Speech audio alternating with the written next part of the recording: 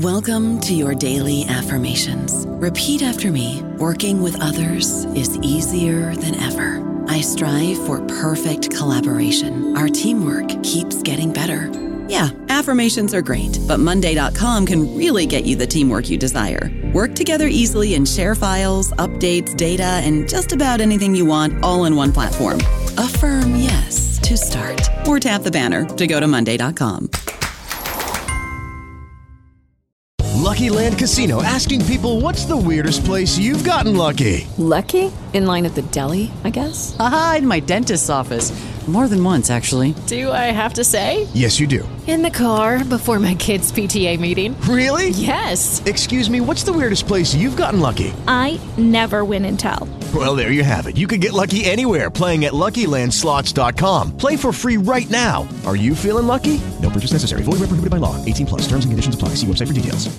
Hello, everybody. This is Marshall Poe. I'm the editor of the New Books Network, and I'd like to tell you that we have a new and improved website. It has 2 new features that we think you'll love. One of them is a vastly improved search engine, so that when you type in keywords, you'll get a bunch of episodes really quick. The other is the ability to create a listener account. And in that listener account, you can save episodes for later listening. So you can create a kind of listening list. We think these features are neat, and we think you'll enjoy them. Please visit the site today.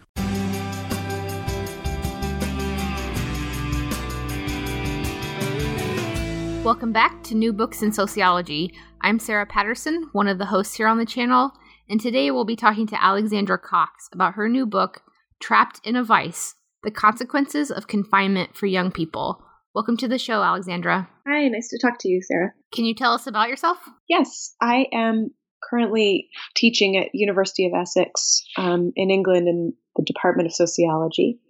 And before I got to Essex, I taught at SUNY New Paltz in the Department of Sociology. I worked actually as a sentencing mitigation specialist for a number of years before I went to get my PhD. A sentencing mitigation specialist is someone who advocates for people charged with crimes by writing their life histories and advocating for alternatives to incarceration and lower sentences. So I spent a few years doing that work before I went to get my PhD in England, and then have been working teaching, and I continue to do advocacy work in the juvenile justice and criminal justice system outside of my research and teaching work. Great. So can you tell us how this book came about for you? Sure. It really came about as a result of my work that I've been doing in the system. I went to go and get my PhD, and I realized that so much of the time that I'd spent advocating for teenagers on the outside had kind of prevented me from seeing what happened to them on the inside of the system. And while I was doing the research for my PhD, I realized that so little work had been done to kind of explore the contours of confinement for young people. There had been very little work done in general about research inside of prisons, and there was an emerging kind of group of scholars who were doing qualitative research inside of prisons, including some of my supervisors in graduate school. So I was encouraged to apply for access to, and I gained access to, juvenile facilities in the state of New York to do my research. So I was encouraged and excited to be able to kind of explore the realm inside that I hadn't really been able to explore before. Great. So in the introduction, you say young people seem to struggle the most under the burdens of social inequality.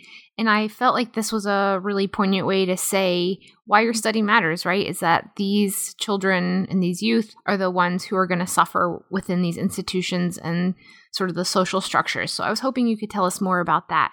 Yes, and you're absolutely right. I mean, why I was particularly interested in studying young people came in part from a friend who's a scholar who has studied young people as well, so aptly put it. This is a group of young people who are over-policed and underprotected.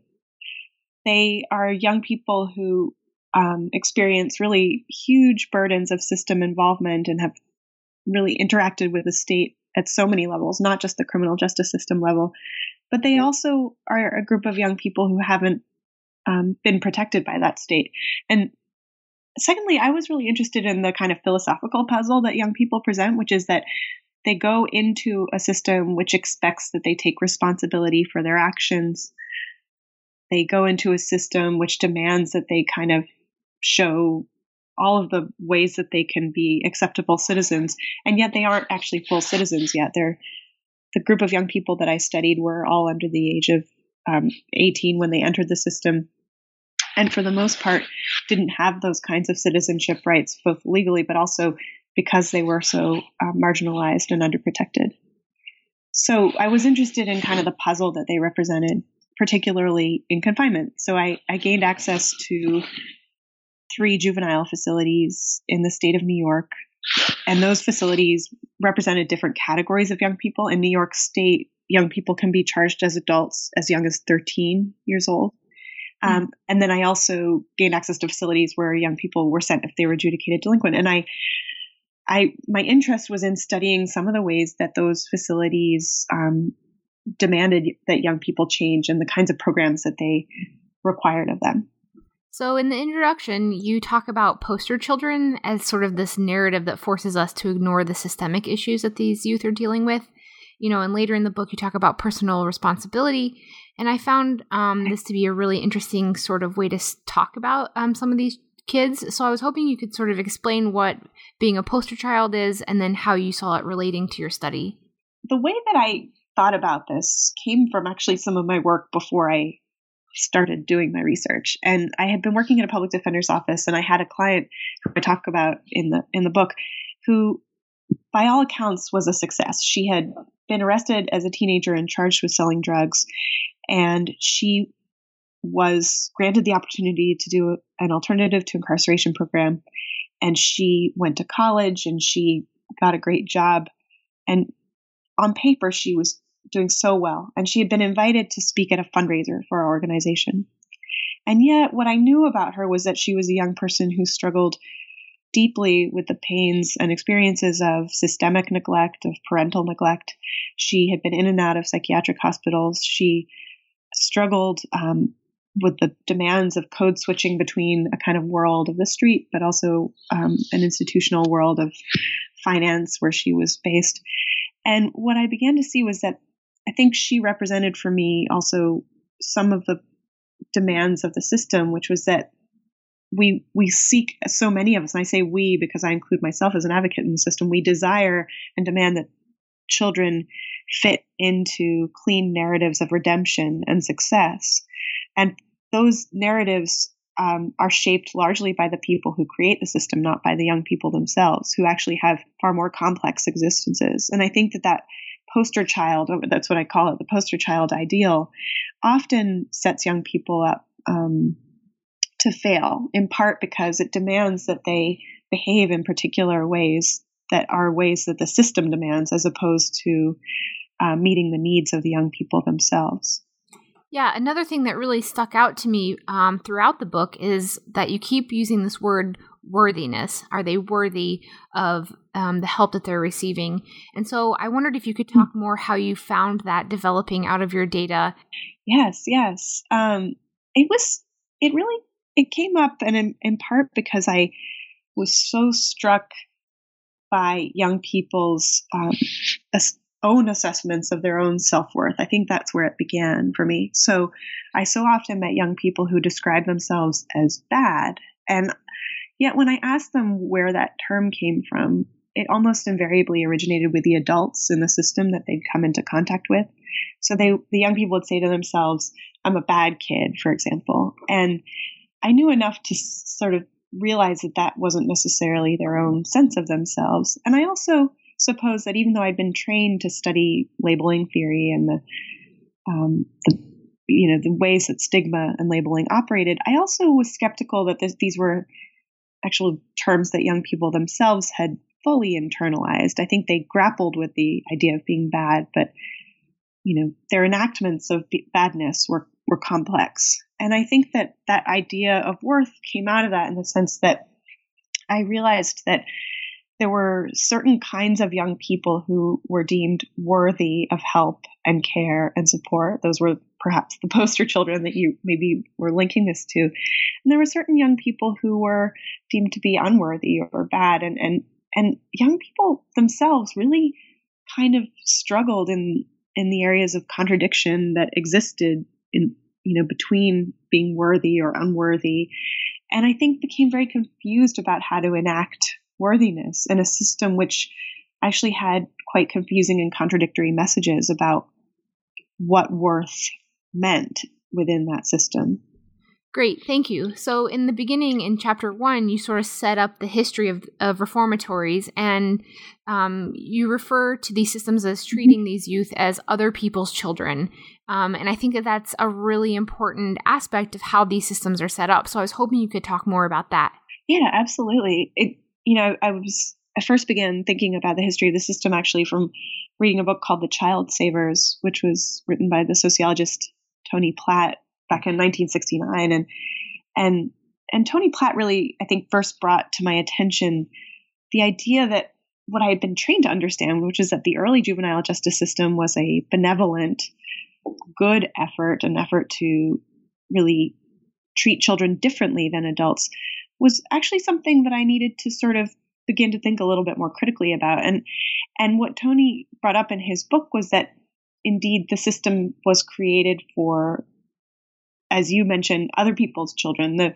In that case, the early system was for largely white immigrant children, as a system that was largely sort of oriented around social control and the kind of control through labor, through other kinds of mechanisms of children who are deemed to be a kind of threat to the social order. And I think that the Child Savers kind of pushed me to think more critically about the history of New York's system. He in the Child Savers talks a little bit about that system, but I began to do some research in the archives in New York and really see the ways that the system was developed in a way that was largely focused on a kind of paternalist effort at social control of children and has been somewhat consistently focused on that. I think the second component of it was that it was also largely exclusionary at the beginning of Black children who were either sent to adult institutions or relegated to really kind of quite a different system of social control. And as we've, progressed into this era, now the institutions are indeed, again, for other people's children, but now overwhelmingly for Black and Latino children and Native American children. So there continues to be this kind of focus of these institutions on controlling children in a way, the children who the administrators of the system look very different from, for the most part. And I think what I was interested in understanding the history is thinking about some of the ways that what we think of as new is actually quite old, if that makes sense. Yeah, and that ties to my next question, which is that you point out in the book this idea of community versus custody. And you talk about how at first this community approach seems anti-paternalistic, but actually it's kind of, rooted in these assumptions that the working class family is in need of intervention, and sort of tying back to these racialized and gendered ideas that we have. And so I was hoping you could talk more about what you talk about in the book, which is like custody is for bad kids and welfarist policies are for the ones that are able to be saved. Yes. Just to pick up on one component of it, I guess it's, I had always assumed when I worked as an advocate that there was this language that, community, quote, community is always better than custody or preferable to custody. And I always took that for granted as an overwhelmingly good thing. Kids, I thought, well, maybe kids should not be in institutions where, and then I began to look in the archives and I realized this kind of language has existed for a very long time, or this kind of advocacy, goal.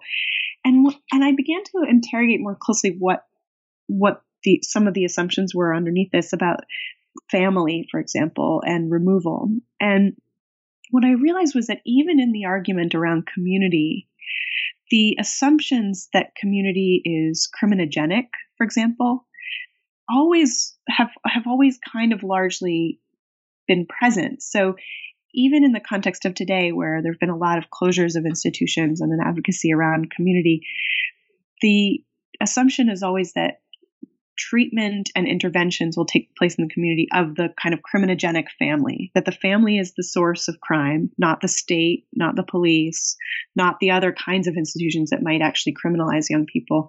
And that if only we can kind of treat the family and the child and change the family and the child, we will eliminate crime. And I always found that so striking because I think that it never gets us to the place to kind of critically interrogate the role of the systems of law enforcement and the legal systems that may also begin to construct who is a criminal and who isn't. And you're right to point out that also what welfare means in that context is also really interesting and important to think about. So whose welfare are we preserving? Another word that I found really powerful that you use throughout the book is this idea of being ungovernable. And so here in chapter 2, you use Michael as an example. So he was sort of a class clown. He's late to class. And so he's seen as having an attitude problem. And he starts to even describe himself as bad. But really, as you pointed out, it's really kind of a message that he's internalized from other people. And so later in the chapter, he actually tells you, like, I gave up, and his bad behavior is sort of an expression of his resignation. So I was hoping you could sort of elaborate more on that. Yeah, thanks. It is, and it's a complicated concept, isn't it? Because I think that what I was interested in was also what being governable means, because it's, in the case of Michael, as you mentioned kind of jokingly, but I think it's really serious in a lot of ways, is that he was a kid like many other kids, and class clown, kind of slightly goofy. I knew him well, and I knew that the ways that he'd been characterized in school were not necessarily representative or reflective of what I knew about him. But what I did know enough was that he could and would be considered as a frustrating student in school. And in that context, as you're kind of suggesting, there are these ways that kind of behavior becomes unacceptable in environments where the standards are, that the best child is the deferential child, is the respectable child, is the person who's quiet. And ironically, and this really emerged from my work with young people, was that I represented so many of the teenagers who the teachers hated and found incredibly frustrating. And I'm sure as a teacher myself, I get frustrated by the students who don't meet my own demands. But I think I began to kind of critically interrogate what governable looks like. And I think it looks like deference. It looks like, quiet. It looks like compliance. And I think that it's important to think about what non-compliance looks like, and then what the consequences are, in particular for a young person like Michael, who is living and inhabiting a world where his exposure to criminalization is far greater than mine is, for example. Great. That actually leads into my next question, which is sort of how you situated yourself as the researcher in relation to your subjects. So, for instance, in chapter 2, you talk about Genevieve thinks that you're just another lady there to ask her more questions. Or in your methodology appendix, you give this example of a grandmother who thinks you're there basically to file paperwork on them. And so I was hoping you could talk more about that experience as a researcher. Yes. And I think a really wonderful mentor of mine always taught me that you must treat every action as information, and that you have to be analytical about those actions. So I think the reason why I included the anecdote about the grandmother of my participant was that I felt that actually what was so revealing about turning up at her house and having her immediately show me around the house as if I was doing a home inspection, which is a fairly typical child welfare activity. So a social worker would come to a home and make sure the house is safe enough for a child to come live in it. But what was so striking to me was that her experience with the system must have been so regular and routine that she immediately assumed that I was playing this part, and that rather than being a researcher, I was an inspector of sorts. And I thought, gosh, one of the things that young people experienced so much was that the system was sort of all over, and that as a white woman, I in many ways represented that system, and I think most importantly, the idea that help is not always help. Help can also be hurtful. Help can be repressive. It can be paternalistic. And I tried to sort of think about that as a researcher and be reflexive about that. Of course, it's important to be reflexive about your identity in so many ways, but I also tried to think about why my role was significant, not only methodologically for the sort of racial differences in general, but also for what I represented in the context of the research itself, if that makes sense. Yeah, great. So this leads me to another question about Chapter 2, which is about Slam. And he is sent to a juvenile facility not because he actually reoffended, but because he wasn't participating in school. And so I was hoping you could talk more about sort of what we see as deviant among this population of youth. Yes. Well, it's a pretty common practice, just as context, for judges to monitor school attendance in court. So when I worked in the system, judges would let our clients out during so to be able to have an opportunity to kind of prove themselves. And then at every court date, our clients would turn up, and then the judges would evaluate their school attendance. And if they didn't go to school, the threat of jail was always there. And so it's relatively common, and I'm sure it's common in jurisdictions all around the country. Yeah, I think that there's some irony in this, in the sense that this idea that, again, noncompliance is viewed in a way as, so rather than understanding, let's say, some of the reasons why a young person may not be going to school. So are there safety questions? Are they worried about going to school because there's someone who poses a safety threat to them? Are they not going to school because they have a learning disability? Are they not going to school or struggling with school because they feel ashamed about certain aspects of themselves? I once had a client who, it turned out, he arrived in a juvenile facility. He was in the 8th grade, and he was reading at a very low level. It turned out he'd never had an eye or vision test done, and he couldn't see what he was reading. And so I think when we assume that going to school is simply a kind of an activity that reveals someone's delinquency, as opposed to understanding the context of those actions, I think that begins to send messages again to teenagers that they're only ever bad if they don't comply in these particular ways that the state expects them to. And they begin to see the state, which includes the education system, as only and ever repressive and punitive. So another thing that you bring up in Chapter 2 that I want to talk about is one of your participants named Belle. And you note that often the girls are considered more difficult than boys. And so I was hoping you could sort of talk more about like the gender definitions of deviance. Yeah, absolutely. It's such an interesting phenomenon. I mean, and even now that I live in England and have lived in England for a while, you hear this idea of difficult girls in England and everywhere, really. So it wasn't surprising to me that I arrived at a juvenile facility and the director of the facility started out by telling me how difficult girls are. Yeah, I mean, I think that the example of Belle that you talk about, what I found so interesting was that so many of her own forms of resistance and her frustrations and her anger and her fears were treated as intransigent, difficult, and actually ultimately criminalizable, because she was actually arrested during the time that I was doing my research and sent to, because she was 16 at the time she was arrested, she was sent to an adult jail.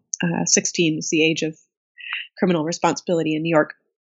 But she, in many ways, was someone who, her own struggles to comply with the institution, I felt were quite reflective of some broader struggles that she'd had in her life around kind of control and agency and her own early childhood. And I think what I began to see was a response to her, which was not reflective, didn't reflect or acknowledge that history, she invariably became more angry and enraged. And I think you're right to point out, the gendered nature of this is that she then, the framing of it is she became kind of the most difficult girl in the institution, even though actually in many respects she was I think in some ways calling attention to the craziness of the institution the most. I mean, you could sort of, it depends on how you frame it or how you understand it. And that is gendered in the sense that there's a sense that girls should be more docile or more caring or more gentle, that they there are certain expectations about the questions that they ask and are not allowed to ask. Great, thank you. So that ties really well to my next question from chapter 3, which is, you have this quote at the beginning of the chapter from a parent that I thought was really powerful. And the parent said, "It's easy to get in trouble, but it's hard to get out." And so I was hoping you could talk more about that, and then also how you attended a parole meeting with Marcus and his dad, and sort of, what that experience was like and what it showed you. Yes. So Marcus had been kind of in and out of custody. He'd spent some time in a residential facility as a teenager. His father had spent time in prison. His brother was also in and out of the justice system. So just as a little context about his family, he came home and in New York State, even though he had been arrested when he was 14, he was charged as an adult and so was thus on adult parole. And he had been having some difficulty, and his parole officer, he'd been getting into trouble with his parole officer, and his officer wanted him to come in and do a urine test. So I attended this, I went to this adult parole office. It was, as one might expect most adult parole offices look like, with Marcus and his dad. And we went into the meeting. There was actually another person who just finished, another quote parolee in the meeting. That's what they're referred to. And his officer kind of handed him a urine test to take. And I think that what I talk about in that chapter was that Marcus basically completely panicked when he realized he had a positive test. The test was positive for marijuana, and he was very concerned that he would violate his parole and thus be sent to Rikers Island because he was an adult at this point. And he panicked and he went on the run. And that actually made the situation worse for him because it meant that he would almost invariably be sent to Rikers Island.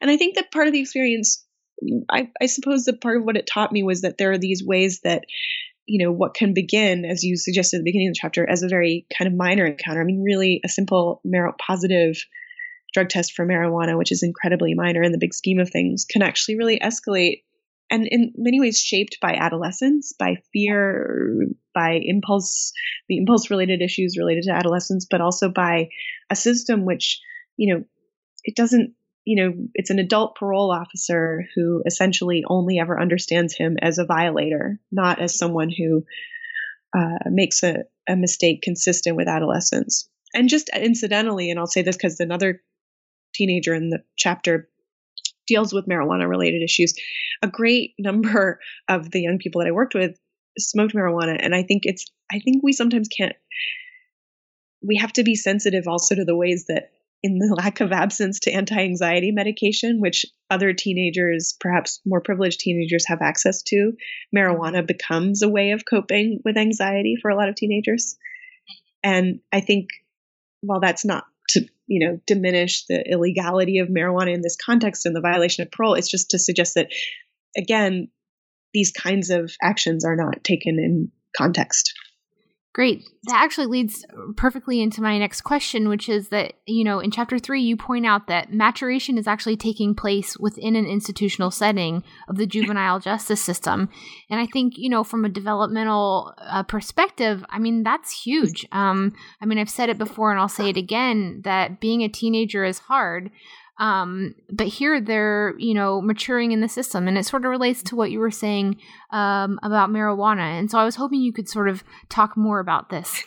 Yes, I think I had a kind of alleluia moment actually when I was in the middle of doing my research. I thought, oh my gosh, these are partly related to the indeterminacy of these sentences. So, a lot of the young people I followed had cases that lasted for many years. And what I was thinking about was, gosh, in the midst of all of this, they're also growing and changing really rapidly and dealing with all of the attendant problems and dilemmas of adolescence that we all dealt with. So, frustrations and burdens of growing up, and insecurities and anxieties and confidence and romance and, friendship. And yet for the young people who were sent to prison or to institutions, they're having to cope with those kinds of pains of growth in a setting where they don't have access to the institutions and relationships and mechanisms that facilitate that growth. So whereas on the outside, a teenager who is going through the difficulty of adolescence has access to really resources that kind of either, that allow them to kind of test that growth. Whereas it just occurred to me, wow, these are kids who are not only growing up, but they're also in these contexts which frustrate that growth, which, so teenagers already experience boredom, for example. That's a common, experience of teenage life, but they're in institutions where boredom is pervasive. They already experience the anxiety of indeterminacy. When is something going to happen? How that is enhanced in these kinds of settings, where they don't know when or if they're ever going to be released from the burden of court, for example. Great, thank you. So in chapter 4, you talk about what you refer to as the responsibility trap. And it's this idea that these reward systems that are set up within the institution for the youth don't actually translate to what the real world is like. So I was hoping you could talk more about that. Yeah. I think that I guess I could start by saying, there were some questions that I asked toward the end of the book, but they sort of are relevant here, which is that I think I began to try to think, okay, what are the questions that and the kinds of forms of growth that a lot of these teenagers are thinking about. So one of the things they're thinking about is, how can I stay free from incarceration? And I just want to be clear here. It's not about how can I avoid prison? How can I, stay out of prison? It's how can I stay free of incarceration? How can I stay free of police custody? How can I avoid police contact? Again, not about evading law enforcement or getting away with things, but how can I lift these burdens? How can I go to college? Because frankly, a lot of the young people that I talked to really wanted to go to college. How can I have a career? And I say career more than job because, like many teenagers, a lot of these teenagers had aspirations for a career. And then also, how can you find love and friendship? How can you find relationships, support, certainty? And I think that the way that the system operates and the programs operate inside, and I talk about responsibility because they try to promote a sense of self-mastery and responsibility and the management of program expectations. I really try to argue that these programs don't do anything to help young people address these very pertinent questions in their lives, which relate to growing up, getting out, and staying out of custody, ultimately. Great. Yeah. So I was hoping you could talk more about how you saw the staff sort of understanding the interventions that they were administering, and just their place in the institution. Sure. Yes, the staff were such an important part of my work because staff are not this they're not this sort of monolith. Some staff do buy into the kinds of ideas of the system, but for the most part, staff actually really recognize that much of what they're doing is sort of facilitating the smooth running of daily life in the facility. So asking young people to comply with the demands helps make their lives easier, because if a young person holds their hand behind their backs and says, "Yes, sir," then they're sort of helping the facility operate smoothly. But a lot of staff, I think, began to recognize that, they were sending young people out into a world totally unequipped and unprepared to face that world. And staff members themselves would do things like fill in a fast financial aid form for young people, or, make an effort to try to identify housing for them even, which they were not really supposed to be doing. But I think that staff members began to realize in some ways that what was happening was not good for them. And in a way, a number of staff members, as a result, compensated by sort of trying to level the aspirations of young people, trying to say, look, you say you want to be a veterinarian. Maybe it's, to Sam, they said, to Slam, actually, sorry, they said, maybe you should just work in a pet shop, try to put in a job application at a pet shop. And so they would try to sort of say to them, look, I think recognizing that the system really couldn't do very much for them, but they would try to sort of throw something at young people to get them to think about that was ultimately also not even particularly helpful in that instance, because even to get into a pet shop, there were so many steps that the system was unable to take to help Slam get there. Great, thank you. So in chapter 5, you start the chapter off where you're talking about, these youth are being held responsible for their actions, right? But you start off giving the example of Olivia and her guardian Damien. And I thought this example was just extremely powerful because here, Olivia has a guardian, and he actually pimps her out. And so it's so interesting that it's like she's being held responsible for her actions, but when she was young, she was actually taken advantage of. And so just like seeing these youth in the whole context of their early lives, of the institutionalized nature of their incarceration. Yes, there's a really wonderful piece of work by a sociologist, Jennifer Silva, where she writes about this concept of what she calls willful self-change. And she did research with undergraduates, working class undergraduates in colleges, and looked at some of the ways that they were sort of encouraged to embrace this idea of willful self-change, even in the context of a very uncertain economy and, grappling with student loans. And I think I was struck by and inspired in her work was that, in a similar way, the young people in these facilities were induced to sort of embrace the idea of willful self-change, of saying, I come here alone, I leave here alone, it was what I call a sort of fetishization of the will, this idea that if only you manage and master your sense of the will, you will be fine. And I think you're absolutely right to point out that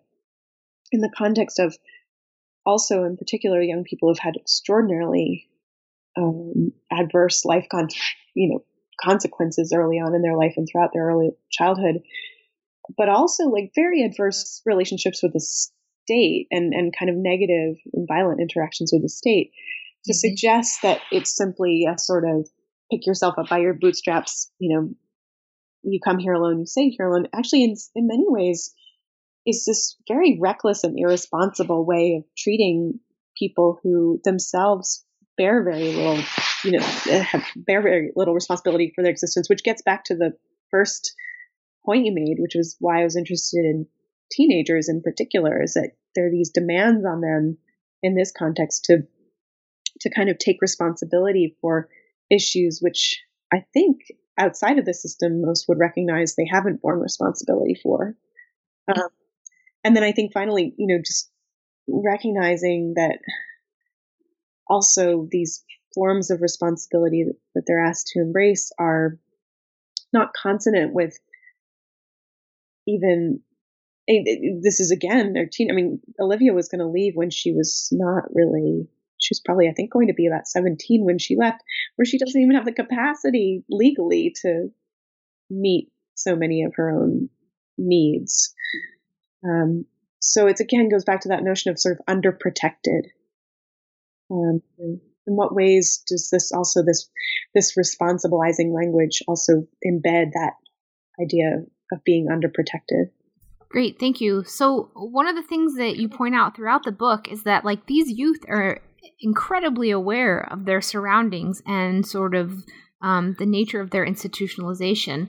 And so, for example, you talk about this one kid named News, and he talks about who he deems Mr. Robot, right? Is this other kid who has a high level of submission to authority, and how this is sort of a fake it till you make it approach. So I was just hoping you could talk more about how, they are super aware of their surroundings. Yes, that's what was so striking. I mean, young people are very smart about this. They know what is going on in far more many ways than we anticipate. And so, yes, the example you provide about News, News saw that there was another kid in the facility who was getting more privileges than, and sort of was being it wasn't even being treated better, but he had sort of a little bit more autonomy. And he decided to sort of copy what this young person was doing. He called him a Mr. Robot, which I thought was very poignant. And I think so,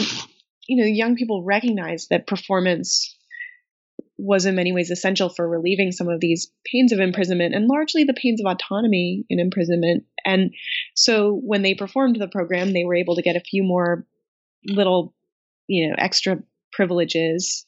They got a little bit more time and space for themselves. And so they recognized what needed to be done. And were pretty savvy about it for the most part. I mean, this wasn't every young person. There were some who didn't, but I think, the ones who did definitely saw what it would take. It wasn't rocket science. Great, thank you. So here, I was hoping you could sort of wrap up for us and give us some takeaways. In your conclusion, you say a lot of people ask you, well, what would you do, right? And so you say that that's perhaps the wrong question to be asking. And so I was hoping you could give us some takeaways here. There are a couple of kind of core takeaways.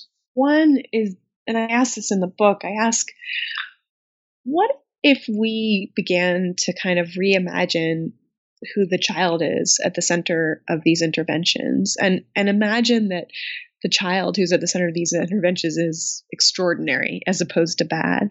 So, and by this, I mean, some people have talked about, for example, strengths-based youth justice or positive youth justice. I suppose I don't exactly mean or point to those kinds of approaches, although I think that they're fine.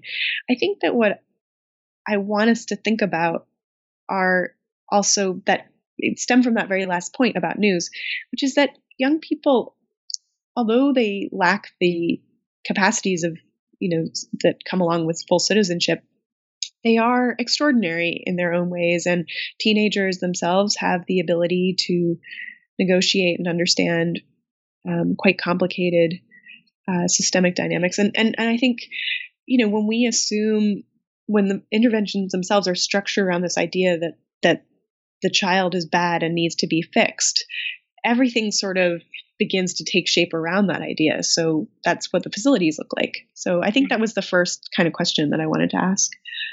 And then I think I also want us to, there are takeaways for reformers and for sociologists. I mean, I think for reformers, I would hope that we would begin to think about the ways that reforms operate that don't simply just reproduce or try to improve upon the existing system, but which try to envision a system or, think about a world in which we don't rely upon sort of these forms of control to solve what we perceive to be our social problems, and try to begin to think about a system that is rooted around needs rather than the system itself. I think in terms of the sort of sociological takeaways, I want us to think about how this case study of thinking about young people who are criminalized can also begin to help us ask more enduring questions about young people's experiences in these systems more broadly and how they represent a really unique case study for thinking about how we really treat the most marginalized of marginalized. So marginalized by age, by race, by gender, by legal status. What we do for that group of young people, which we believe in this present day is right and oriented around reform and rehabilitation. I want us to sort of begin to ask critically why, even though we aren't doing the abusive and horrific things we were doing in the past, why these programs of responsibilization are in and of themselves worth interrogation. Great, thank you. So today we've been talking with Alexandra Cox about her book, Trapped in a Vice, The Consequences of Confinement for Young People. So what are you working on now, Alexandra? I'm working on a research study about the role of mercy in the justice system. So I'm collaborating with my friend Duane Betts, who is a scholar at Yale Law School, and he himself spent 9 years in prison as a teenager. And we're interviewing people who've been incarcerated and people who are incarcerated about their relationships to the concept of mercy. So it's quite a different project, but it's one that relates to this longer term interest in how we approach people who we believe to be bad and unredeemable. Sounds really interesting. Thank you so much for being here with us today. Thank you so much, Sarah, for your great questions. Great. Thank you so much. I appreciate that. You've been listening to New Books in Sociology. My name is Sarah Patterson, and I hope you'll check us out online or on any podcasting app. Take care.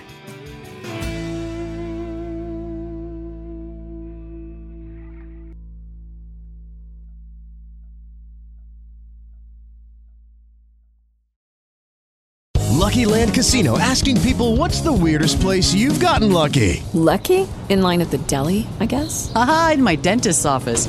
More than once, actually. Do I have to say? Yes, you do. In the car before my kids' PTA meeting. Really? Yes. Excuse me, what's the weirdest place you've gotten lucky? I never win and tell. Well, there you have it. You can get lucky anywhere, playing at LuckyLandSlots.com. Play for free right now. Are you feeling lucky? No purchase necessary. Void where prohibited by law. 18+. Terms and conditions apply. See website for details.